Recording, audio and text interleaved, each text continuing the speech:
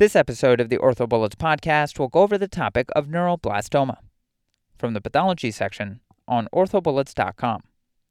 Let's start this episode with a quick summary.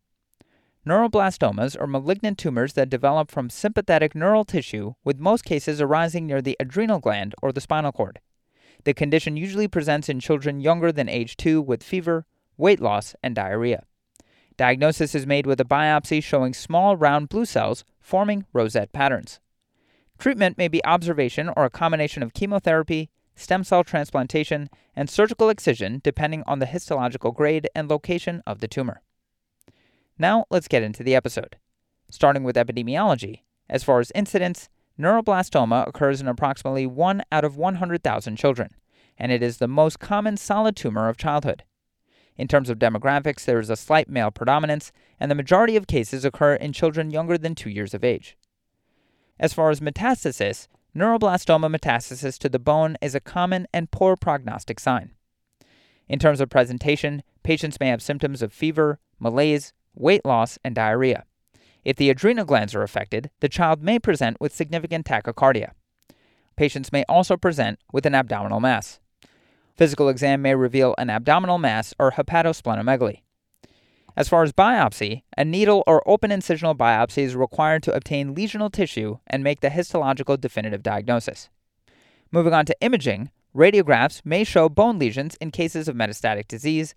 Bone lesions are often permeative and lytic in nature and may occur anywhere in the skeleton. A CT of the chest, abdomen, and pelvis is the most common initial imaging sequence for evaluation of the extent of disease and is helpful in determining the extent of visceral metastasis. An MRI scan of the chest and abdomen may be useful to delineate anatomic structures.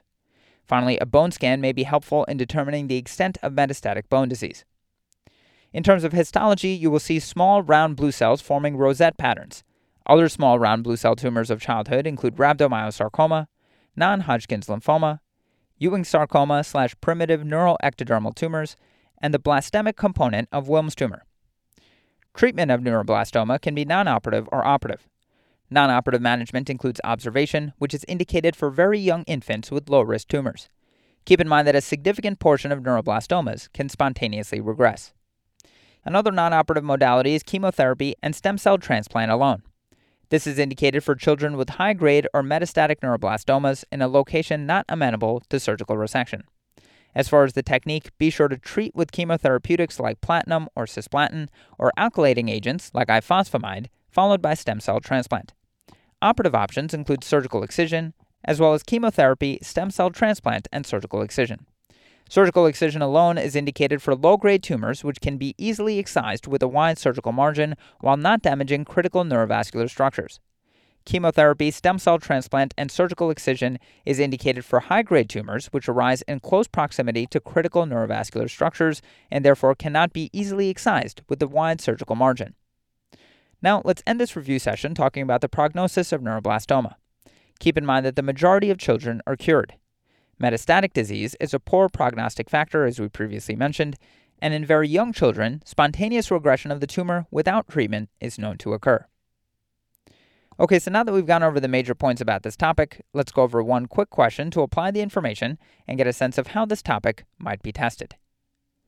What is the most common malignant solid tumor of childhood?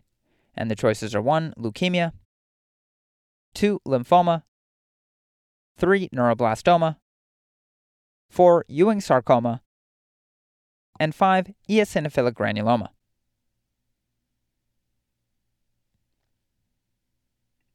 The correct answer to this question is 3. Neuroblastoma. So, of course, if you have good situational awareness and know that we're going over questions about neuroblastoma, you should have gotten this question correct. But to quickly review, the most common malignant solid tumor of childhood is neuroblastoma, developing from neuroplastic transformation of neural crest-derived cells. While leukemia is a common pediatric cancer, it is not considered a solid tumor. Eosinophilic granuloma is not a malignant tumor, but rather described as a tumor-like condition secondary to an increase in histiocytes. While Ewing sarcoma is a common solid neoplasm, it is not as common as neuroblastoma. Dormans and Moreau's review the diagnosis, management, and outcomes of spinal tumors and infections in children. While neuroblastoma is derived from neural crest cells, it most frequently originates in one of the adrenal glands, neck, chest, abdomen, or pelvis. That's all for this review about neuroblastoma. Hopefully that was helpful. This is the OrthoBullets podcast, a daily audio review session by OrthoBullets, the free learning and collaboration community for orthopedic surgery education. Keep in mind that these podcasts are designed to go along with the topics on orthobullets.com, and in fact, you can listen to these episodes right on the OrthoBullets website or mobile app while going through the topic. If you've gotten any value from the OrthoBullets podcast so far, please consider leaving us a 5-star rating and writing us a review on Apple Podcasts or Spotify. It will help us spread the word and increase our discoverability tremendously. Also, if you aren't already, be sure to follow OrthoBullets on Facebook, Instagram, Twitter, LinkedIn, and YouTube for daily high-yield content. Thanks for tuning in. We'll see you all tomorrow right here on the OrthoBullets podcast.